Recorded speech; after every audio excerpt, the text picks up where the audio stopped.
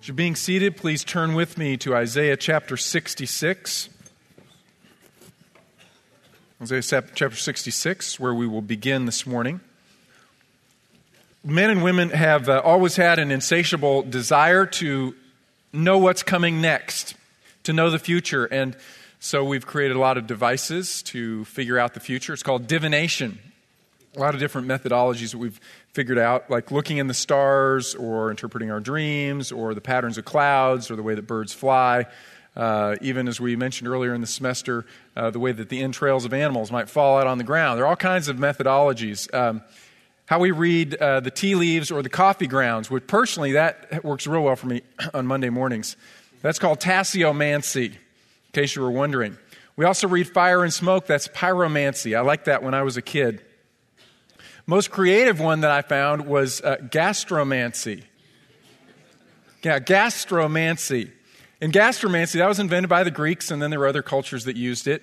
And what would happen is if you want to know the future, you'd go to the oracle, and you would put your ear on his intestinal tract, and you would listen for the sounds that were made inside of his digestive system because it was believed that the dead had inhabited his digestive system, and you could learn the future from their voices. Gastromancy. I thought that was pretty clever, pretty creative. I hadn't tried that one yet. We, of course, are much smarter than that. We rely on our experts, right? We rely on people who think. Okay, we're not just looking at the clouds, not just reading the tea leaves, people who think. There's a man named Philip Tetlock, professor at University of Pennsylvania in the 80s. He began a study, and he looked at over 27,000 forecasts that were made by almost 300 academics. And the forecasts related to major geopolitical events. Okay, would such and such an event be likely to happen in the future? So things like this. Would there be a nonviolent end to apartheid in South Africa? Would Gorbachev be ousted in a coup? Would the United States go to war in the Persian Gulf? He studied all of these prognostications, over 27,000 of them, and it was a really complex study statistically, but the final answer was very simple, and it was that the experts failed completely in being able to predict the future. As a matter of fact, statistically, they did not do any better than a monkey putting all the probabilities up on a dartboard and throwing darts at the possible options, which I thought was just a wonderful conclusion to our money being spent on this research project. We can't figure it out. We can guess, but we just don't know. Now, fortunately, as Christians, we are not left just with tea leaves or with monkeys throwing darts. We have the Word of God, right? We may not know absolutely every detail of what's going to happen. We don't know what the stock market's going to do tomorrow. We don't know if it's going to rain tomorrow. We don't know some of these specific details, but we do know where history is going. And we know how history will end. And on a personal level, we can know how we fit in and how that should affect our day-to-day decisions. That's wonderful news. It's incredible news. That is the study of eschatology. And so this morning, what we are going to do is we're going to look at eschatology from Isaiah and the prophets all the way through the book of Revelation. And we're going to do that for a couple of reasons. First, Isaiah, being one of the major prophets, has a lot to say about the future, but Isaiah can't say everything. Right? Isaiah didn't have full information, and information is added as time goes on. There are things that Isaiah just couldn't pull apart. He couldn't discern. Peter tells us that the prophets longed to see some of the things that we see today and couldn't understand. Remember, a couple weeks ago, we talked about the Messiah, God's servant. And in Isaiah's view, he's got these two kind of conflicting pictures. One is the suffering servant and the triumphant servant, and they're laid on top of one another, almost side by side, and they're mixed together. And Isaiah just can't pull them apart, so he just puts them right there, right next to each other. So for Isaiah, prophecy is a little bit like looking at a mountain range, and he sees the range, but he doesn't see that there are ranges beyond and valleys and so forth. And if he were able to get a better perspective, he'd look up and he'd see it's range after range and valley after valley, and there's not just one coming of Christ, but a second coming of Christ. He'd have a better perspective. And for us, probably, once everything transpires, we'll realize we didn't even know as much as we thought we knew. The event will happen, and we'll look back at the Bible and say, oh, well, of course, it was revealed. We just couldn't see it. So what we're going to try to do this morning is to put together the best picture we can. And at the end of this whole discussion, I can promise you one thing. When it all goes down, we'll be surprised, right? We can't know everything. But we can look at what we do know, the eschaton, meaning end times, a study of end times. Now, you should have received a bulletin as you came in this morning, and in the bulletin, there was an insert. It's a half a page visual synthesis of eschatology. And I will tell you, the last time I got to teach eschatology, I had a week. I had 6 hours a day for 5 days to cover this topic. So, hang on. I'm not going to keep you real long. That's not what that means. It means I'm going to move real fast, and I won't cover everything. You'll notice in this chart that I've given you, there are 4 major epochs that we will be flying through. The church age, we're not going to spend a lot of time on that. That's where we are right now. The tribulation period, Messianic kingdom, and the new heavens and new earth, or eternity. And I've changed the terminology a little bit on this slide because I didn't get a chance to edit completely before we went to print. Tribulation, it says on yours, Great Tribulation. Personally, I think the Great Tribulation is the second half of that 7-year period. Messianic kingdom is a better Old Testament description. Now, before I move on, did anybody fail to get a handout? Do you need one? If so, raise your hand. Some of our deacons have some. Okay, got a few over here. Anybody else? Keep your hand up for just a minute. The other thing is, all the slides are going to be on the website, and at the very end of the slides, I'm not going to put it up this morning, but I've got one that's got like 100 scripture references, so you can go back this week if you want to study it in a little more depth and get into it, okay? So, what's first?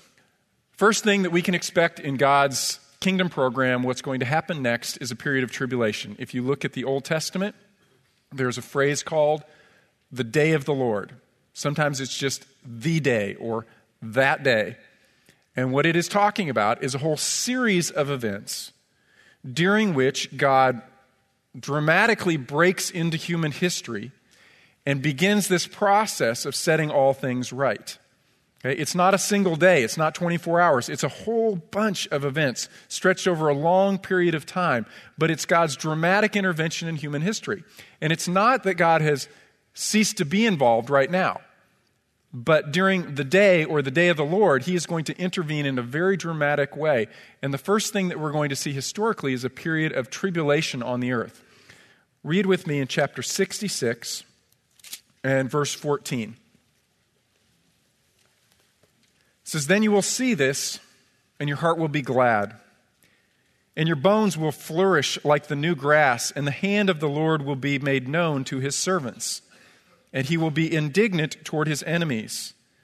For behold, the Lord will come in fire, and his chariots like the whirlwind, to render his anger with fury and his rebuke with flames of fire. For the Lord will execute judgment by fire and by his sword on all flesh, and those slain by the Lord will be many." During the tribulation, it will be a period of wrath. It'll be a period in which God begins the process of removing those who hate him from his earth. In Matthew chapter 24, Matthew describes it like this. "For then there will be a great tribulation, such as has not occurred since the beginning of the world until now, nor ever will. Unless those days had been cut short, no life would have been saved, but for the sake of the elect, those days will be cut short." There is tribulation on the earth now. There's famine and earthquakes and disease, all kinds of things happen, but during the tribulation period, it will be like nothing that's ever been seen before. And if God had not chosen to relent, it would have wiped out all of humanity. You read the book of Revelation, and fully 3/4 of the book of Revelation is about this period of tribulation, beginning in chapter 6 all the way up through chapter 18.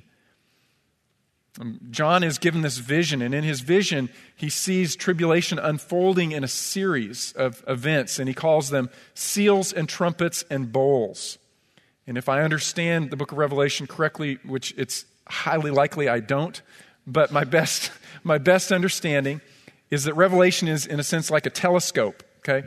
The seals come out first, and there are 7 of them. And as they come out, the 7th seal reveals the 7 trumpets, okay? 7 trumpets come out. The 7th trumpet is the 7 bowls, Okay, and then that seventh bowl is the climax, and it just gets worse and worse and worse and worse on the earth. And what God is doing on the earth is he is progressively removing those who have said, no, God, we hate you and you will not rule over us. They are described in the book of Revelation as, quote unquote, those who dwell on the earth. Okay, they don't want God's rule over them. Now, according to the book of Daniel, this period is going to last for 7 years. I want you to turn with me to Daniel chapter 9 and verse 25. Remember in Daniel chapter 9, Daniel he's distressed and he wants to know the future. Right? Just like us. He says, God, what is going to happen? What's going to happen to the holy city Jerusalem? Remember, Daniel is in exile. He is in Babylon. He's outside of his nation. He says, what's going to happen to the city of Jerusalem? What's going to happen to the temple that's been destroyed? God, what's going to happen to your people? And he's fasting and he's praying and he's waiting and he doesn't get an answer. And finally, Gabriel comes and gives him an answer. Let's read in verse 25. This is Gabriel speaking to Daniel. He says, so you are to know and discern that from the issuing of a decree to restore and rebuild Jerusalem, okay, historical point in time, a decree will be issued to restore and rebuild Jerusalem. We talked about that earlier in our study in Isaiah. Cyrus issued that decree. No, actually Cyrus didn't, excuse me. Artaxerxes issued that decree. Cyrus issued the decree later to rebuild temple. Artaxerxes issued the decree to rebuild the city in 444 BC, March 5th. Okay, so Daniel's told specifically from the point of the issuing of that decree to rebuild and restore Jerusalem until Messiah the Prince, there'll be 7 weeks and 62 weeks. That is a period of 69 weeks. It will be built again with plaza and moat even in times of distress. 69 weeks are 69 periods of 7 years. A week in Daniel's terminology is 7 years. So he says there will be approximately 483 years from the issuing of this decree on March 5th, 444 BC, until Messiah shows up in Jerusalem. And we're told that 483 years later, Messiah showed up, and that was the triumphal entry. Okay? The exact date of triumphal entry. He walked into Jerusalem. A few days later, Messiah was cut off. Verse 26. Then after the 62 weeks, that is after you've had the 7 weeks and the 62 weeks, which is 69 weeks, or 483 years, the Messiah will be cut off, which he was. A few days later, he was crucified. And he will have nothing. And the people of the prince who is to come will destroy the city and the sanctuary, that is, the one who is the Antichrist, his people. Okay? That is the Romans at that point in time, occupied by his spirit, which will reject God. They will destroy the city and the sanctuary, which they did in AD 70. Its end will come with a flood. Even to the end, there will be war. Desolations are determined. Now, Daniel was told this whole process is going to take place over 70 weeks. We've only had 69 weeks. And Daniel and Isaiah didn't understand that between week 69 and week 70, there would be this gap. Okay? That's where we live right now. Okay? Not an accident. It wasn't an afterthought by God. It was his predetermined plan that he would build his church. But he didn't explain ahead of time in the Old Testament that there would be this gap between week 69 and 70. And so what is left? One more week, or a 7-year period. Now, that final 7-year period is described in verse 27. And he will make a firm covenant, that is, the Antichrist. He will make a firm covenant with the many for 1 week. But in the middle of the week, he will put a stop to sacrifice and grain offering. And on the wing of abominations will come the one who makes desolate, even until a complete destruction, one that is decreed, is poured out on the one who makes desolate. Okay, this is what he's saying. An antichrist will emerge. And remember, anti means not just against Messiah, it means instead of or in place of Messiah. Israel has been looking for her Messiah. She's looking for her Messiah today, longing for her Messiah. There will come a man who will proclaim, in essence, that he is that man. He is Messiah. And he will offer to make a covenant with them. He will sign an agreement with them. And it's going to be a miraculous agreement because he's going to actually be able to create peace in the Middle East. He will allow Israel to once again sacrifice on the Temple Mount. Now, what is on the Temple Mount right now? What's there right now? You know? Okay, you got a mosque and a memorial. Okay, the Al-Aqsa Mosque, that's an operating mosque, and then the Dome of the Rock is a memorial to apparently supposedly where, according to Muslims, Muhammad ascended into heaven. Okay, which is most likely the place where the temple was. Now, somehow this Messiah is going to make a covenant, an agreement with Israel and placate the Arabs that allows some form of a temple to be rebuilt and sacrifices to go up again. And the Jews are going to say, obviously, this man is Messiah. Okay, he's the anointed one. He has brought peace to us and peace between us and the Arabs, and he's allowed us to sacrifice again. But then in the middle of that 7-year period, he's going to break this 7-year covenant. He's going to cut off all their sacrifices, and then he's going to begin to persecute the Jews tremendously. And it is that second half of the tribulation period that's called Jacob's distress, or the Great Tribulation. And the Jews are going to realize suddenly, we have been completely betrayed. This man is not the Christ. He is not the Messiah. He's a traitor. He's persecuting us. He's killing us. And now they will be so receptive to God's Messiah. They will be longing for God to send the true Messiah to them. They will be spiritually receptive to that point.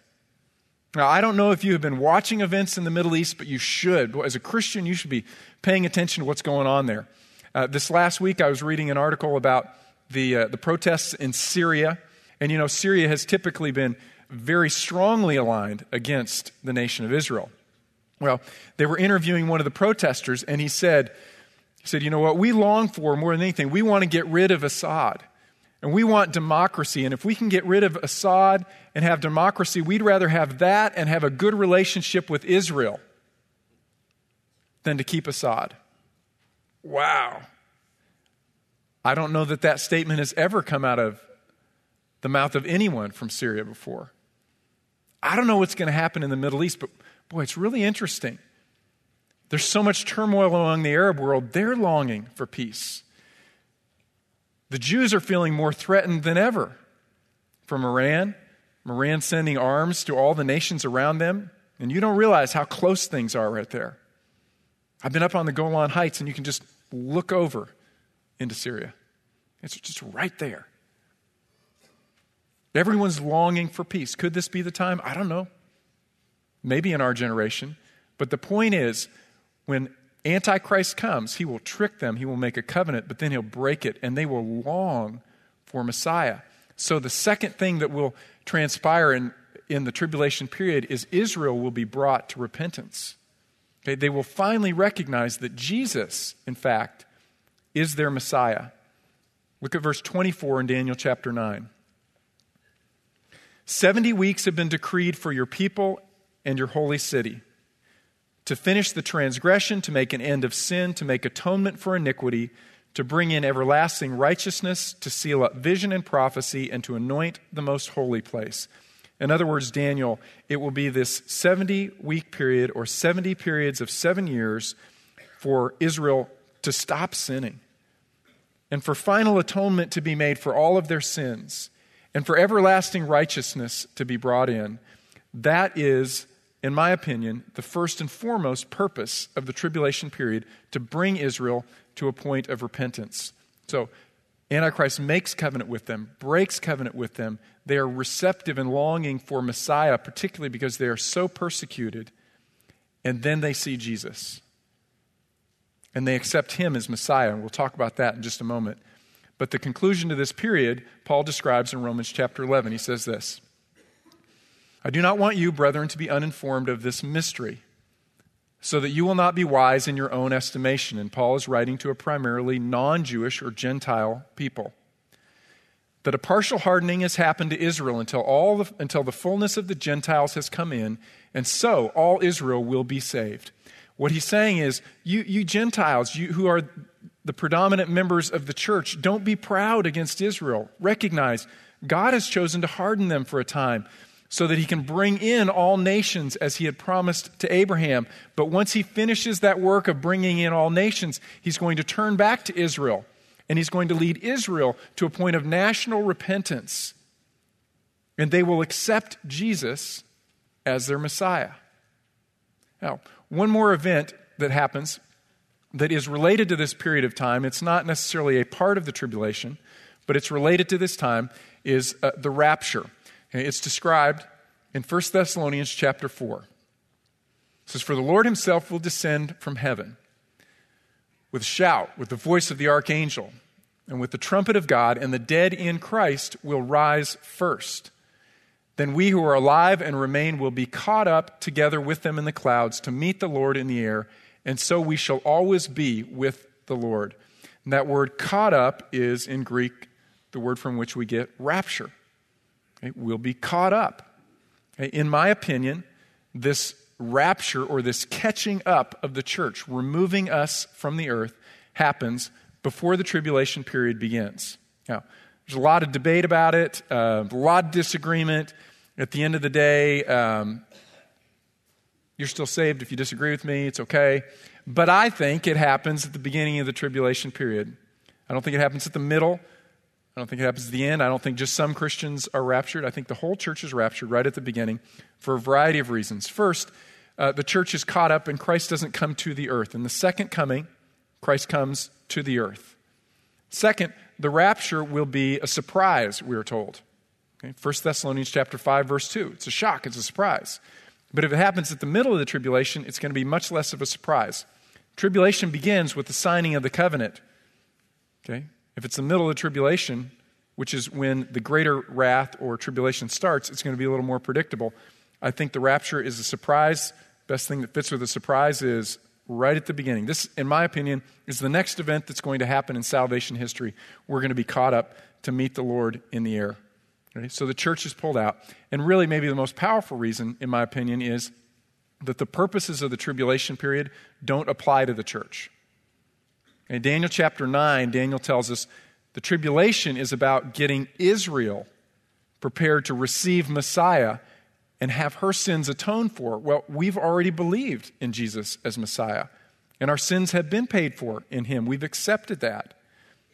The other purpose of the tribulation period is God pouring out wrath on those who reject him and hate him. Well, we don't. We believe in him. So I think he saves or rescues, as he says in 1 Thessalonians, delivers us from the wrath to come. We're taken away. Okay? But at the end of the day, bottom line is this: whether it happens pre, mid, post, pre-wrath, sometime in between, it's just going to be a surprise. I think it'll be really cool. Can't wait for that to happen. Could happen right now. Oh. Okay. Next event is the Messianic kingdom. What brings the tribulation to a close and begins God's kingdom upon earth is the second coming of Jesus Christ to the earth. Okay, second coming of Christ to the earth. Zechariah describes it in chapter 12. "I will pour out on the house of David and on the inhabitants of Jerusalem the spirit of grace and supplication, so that they will look on me whom they have pierced, and they will mourn for him as one mourns for an only son, and they will weep bitterly over him like the bitter weeping over a firstborn." So they go through the tribulation period, particularly the second half in which they've been betrayed. Many of them have died. And then they see Jesus Christ coming on the clouds, and they look on him whom they have pierced, and they see his scars, and they recognize he was Messiah, and we rejected him. And that is when this national repentance and conversion occurs. And all Israel, as Paul says in Romans 11, will be saved. They will turn to God at the second coming. Turn with me for a fuller description to Revelation chapter 19. Revelation chapter 19. In verse 11, it says, "And I saw heaven opened, and behold, a white horse. And he who sat on it is called Faithful and True, and in righteousness he judges and wages war. His eyes are a flame of fire, and on his head are many diadems, and he has a name written on him, which no one knows except himself. He is clothed with a robe dipped in blood, and his name is called the Word of God. And the armies which are in heaven, clothed in fine linen, white and clean, were following him on white horses." Who are these armies? It's believers. Okay?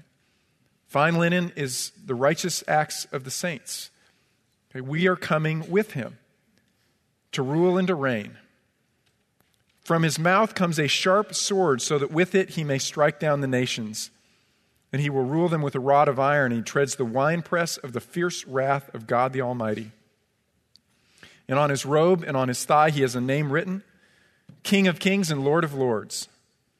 Then I saw an angel standing in the sun, and he cried out with a loud voice, saying to all the birds which fly in mid-heaven, Come assemble for the great supper of God, so that you may eat the flesh of kings, flesh of commanders, the flesh of mighty men, the flesh of horses, and those who sit on them, the flesh of all men, both free men and slaves, small and great.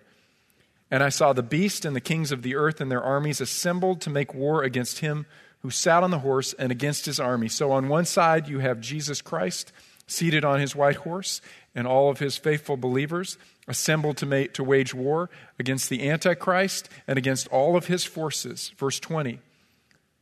And the beast was seized, and with him the false prophet who performed the signs in his presence, by which he deceived those who had received the mark of the beast, those who had worshipped his image.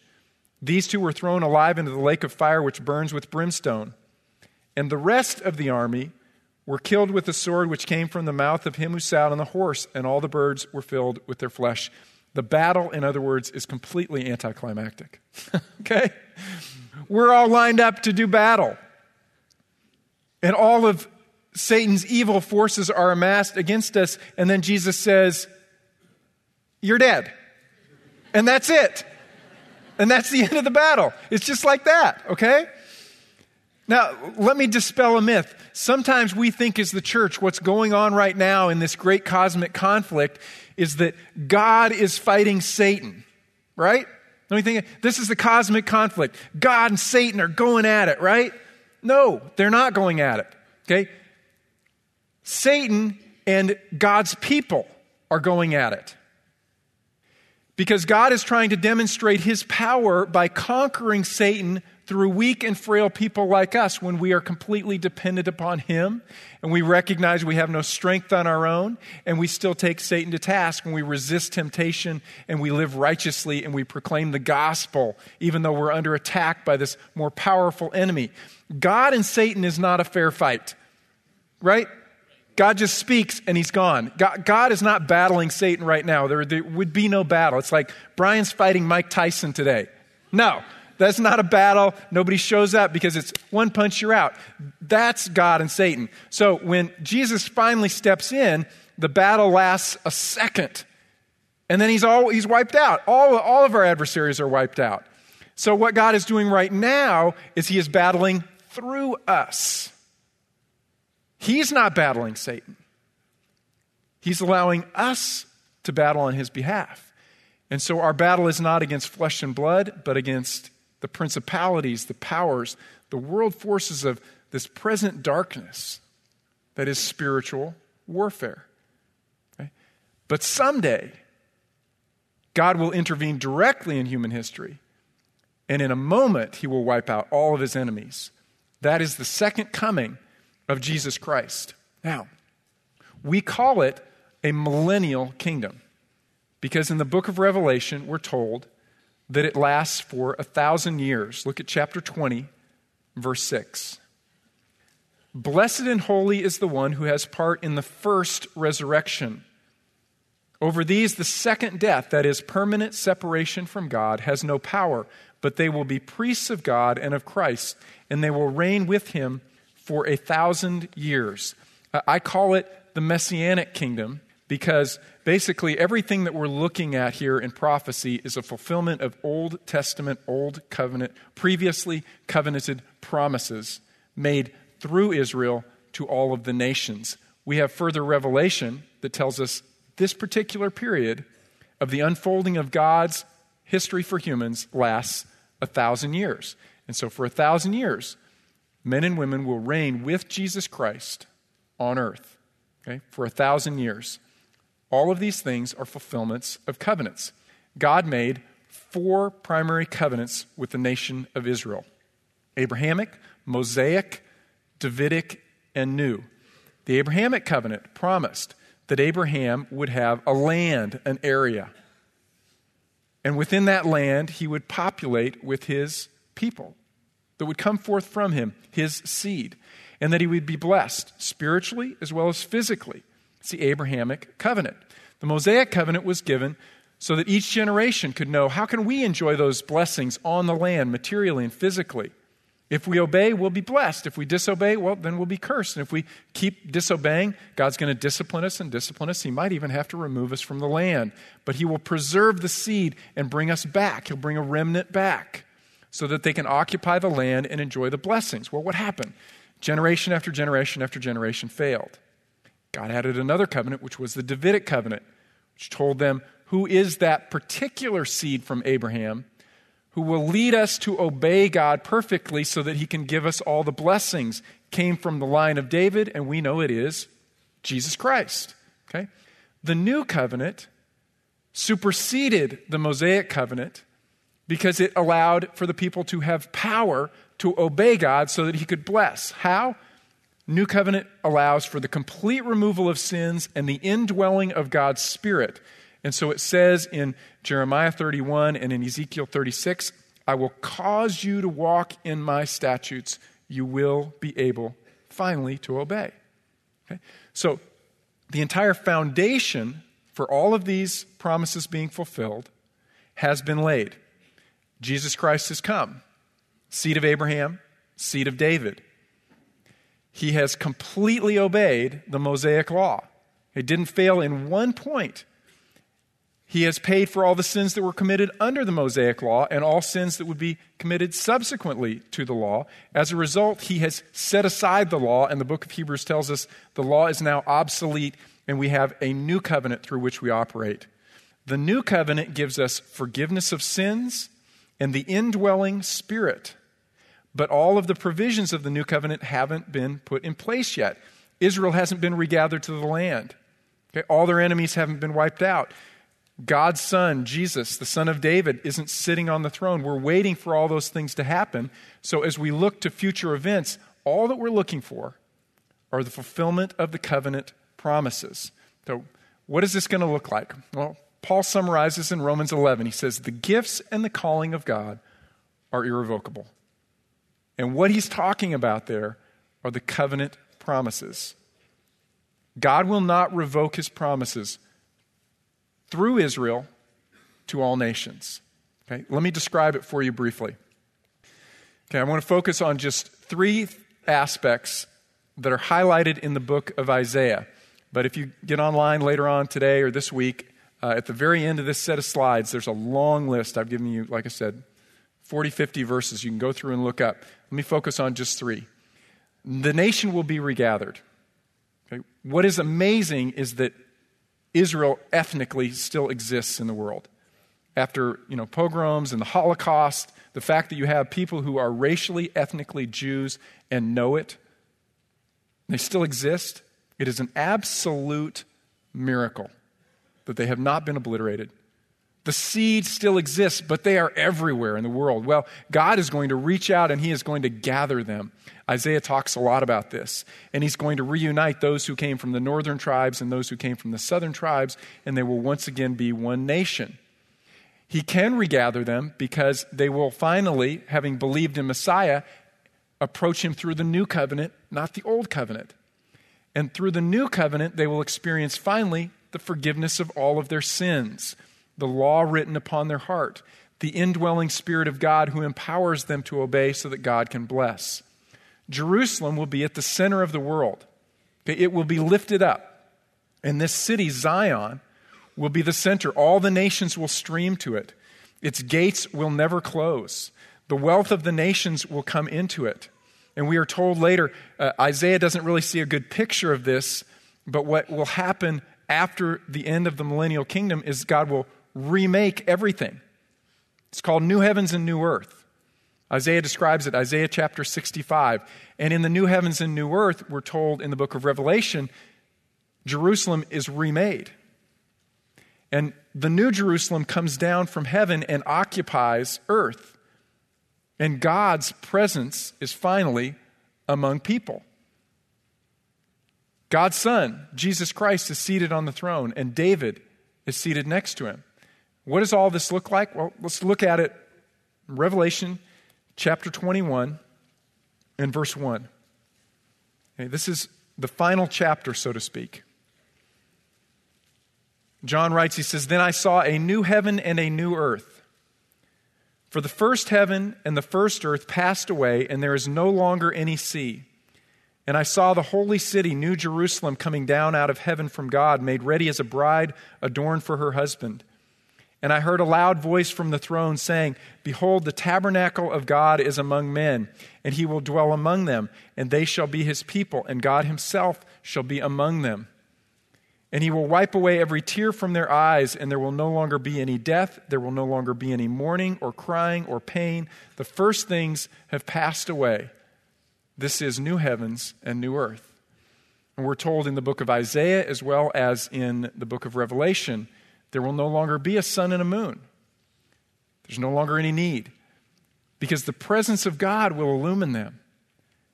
This is what God ultimately had in store for all of creation and all of mankind. Okay, this beautiful vision of God living with us. Okay, no barrier, no conflict in our relationship with him.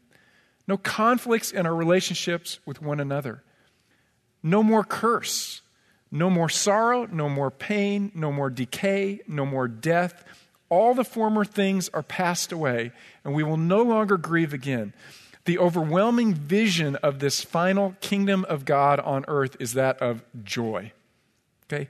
Absolute and perfect joy.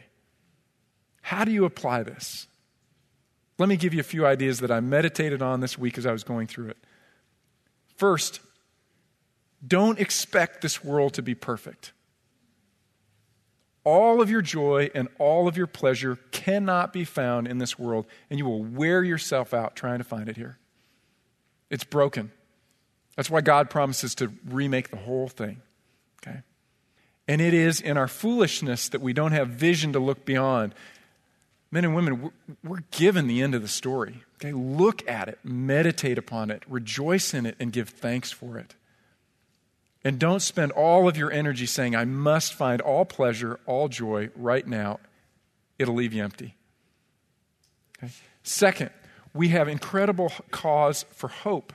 And as a result, we have an incredible message of hope. Sometimes I just stop when I'm spending time with the Lord. I just stop and I'm amazed. I say, "God, I cannot believe that I get it. I understand how to have forgiveness of my sins, but not just that. I understand why I'm here, why I exist. I have this wonderful message of hope that I can deliver to people, that their sins can be removed and that they can have life that lasts forever and they can have meaning and purpose right now." Men and women, we have the greatest gift to share. And when we see this whole picture painted out before us, it doesn't really matter what the stock market's going to do tomorrow. It's going to go up, it's going to go down, I promise, one or the other. Okay, let's ride it out.